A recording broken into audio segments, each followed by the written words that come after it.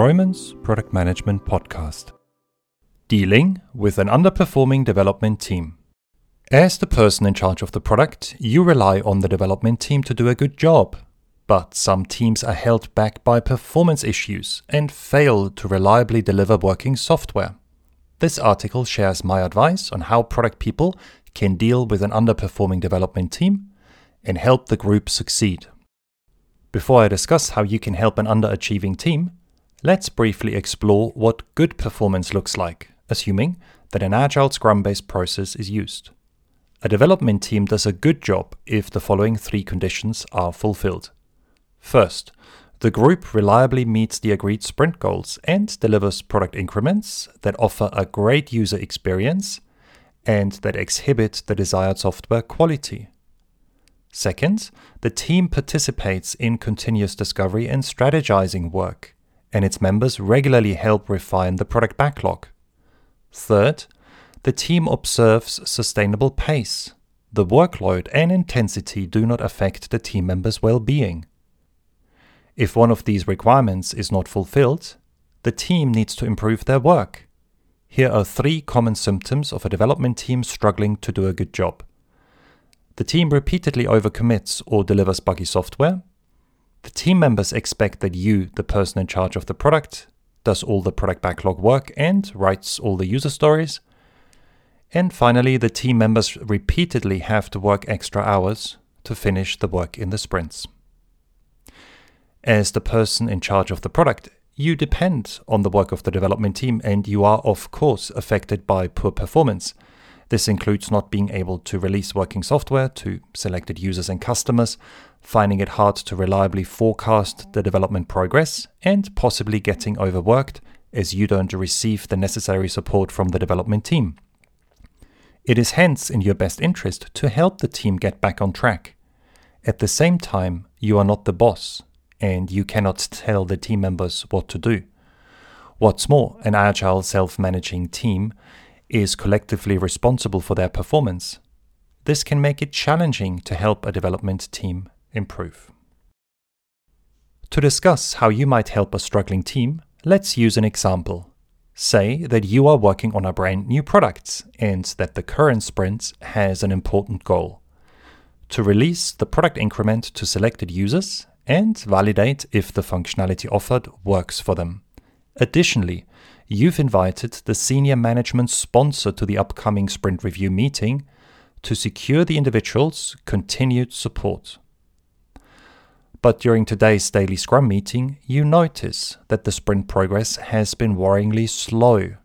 Plenty of tasks aren't finished and some stories haven't even been started. It seems that the development team is behind schedule and will find it hard to reach the sprint goal. The team, however, does not seem to be concerned. In this situation, it can be tempting to step in and tell the development team that they must get their act together and possibly even assign specific tasks to individual members. But this would be wrong. You would interfere with and damage the team's self-management. An agile team is responsible for planning and tracking the work, reviewing the progress on a daily basis and deciding how the work should be done to maximize the chances to meet the sprint goal. If you stepped in and took control, you would act as a project manager and essentially disempower the team. But this does not mean that you should be a passive bystander and just watch the team fail. If you believe that the development team needs your help, then talk directly to them, for example, after a daily Scrum. However, ask the team members for their views before you share yours. You might say, for example, "How are things going? Do you think you are on track to meet the sprint goal?" Then attentively listen to what the individuals have to say. If you are not satisfied with the answers and believe that the team members are not aware of the issue, share your view without judgment and criticism. You might say, for example, "It seems to me that the development progress has been slow. Several tasks aren't finished and some stories haven't been started. Do you think that's true?" But leave it up to the team to decide what needs to be done and do not force your perspective onto them. You might be wrong after all. The team might be doing a great job despite your concerns. If you are unsure if you should say something or not, talk to the Scrum Master, who is responsible for helping the team practice self-management, as I discuss shortly. Once a new product increment is available at the end of the sprint, you know for sure how much the development team has achieved. Based on a live demo of the increment, you determine which product backlog items have been completed by using the definition of done, the quality criteria every product increment must fulfill. This allows you to understand if the sprint goal was met and if the team did a good job. If it turns out that the development team failed to meet the sprint goal, then offer your honest feedback. Clearly state what was achieved and what was not. For instance, if the team only managed to complete half of the product backlog items they pulled into the sprint and missed the sprint goal by a mile, then do not make out that the team's performance was okay. It was not. The team simply underperformed. I've seen Scrum product owners who put up with an underachieving team partly because they hoped things would improve on their own and partly because they shied away from a difficult conversation. But chances are that nothing will change for the better if you don't openly address the issue.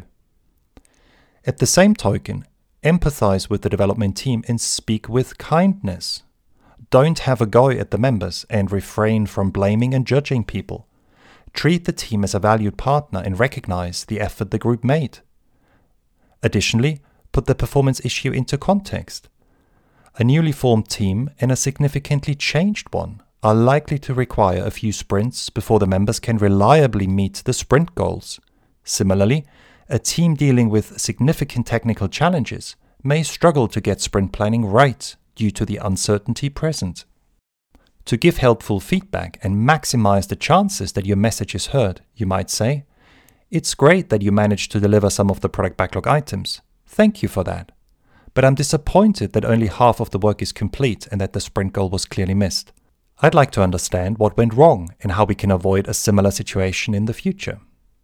If you are upset or angry, then take a few deep breaths and count to 10 before you give feedback.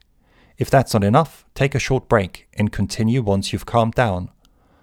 While it's perfectly fine to have difficult emotions, happens to all of us, acting them out is not okay. I once witnessed a sprint review meeting degenerate into a shouting match.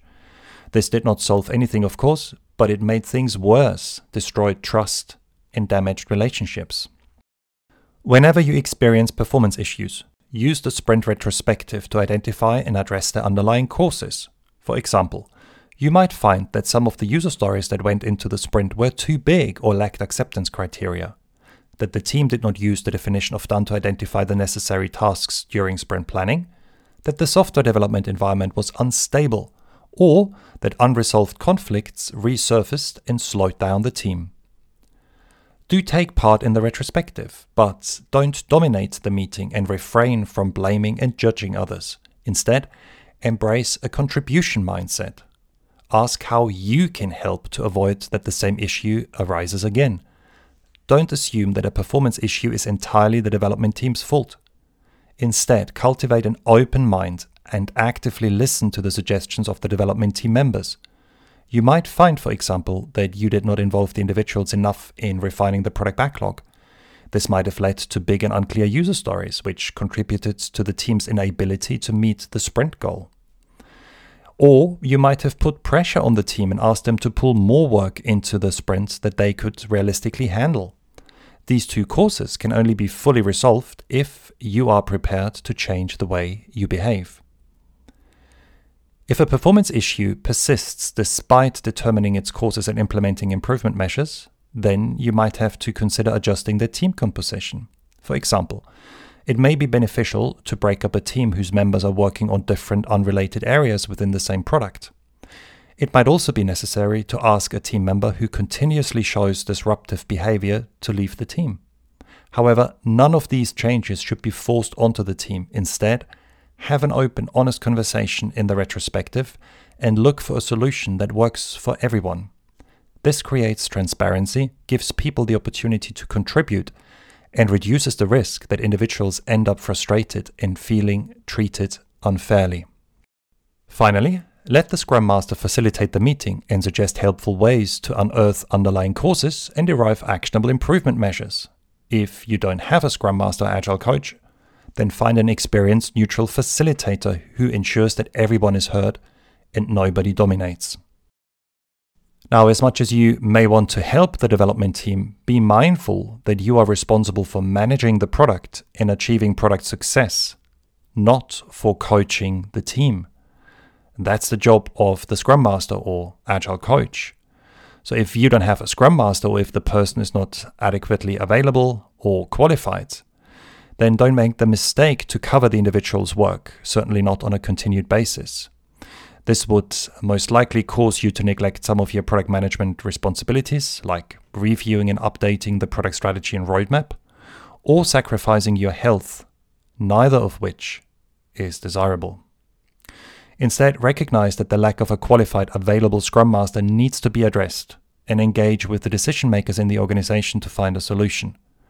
I personally regard it as unfair to ask product people to act as the product owner if the Scrum Master role is not properly filled. I hope you found my thoughts helpful. You can learn more about dealing with poor team performance by reading my book, How to Lead in Product Management, and by attending my product leadership workshop, which is also available online. Thank you for listening.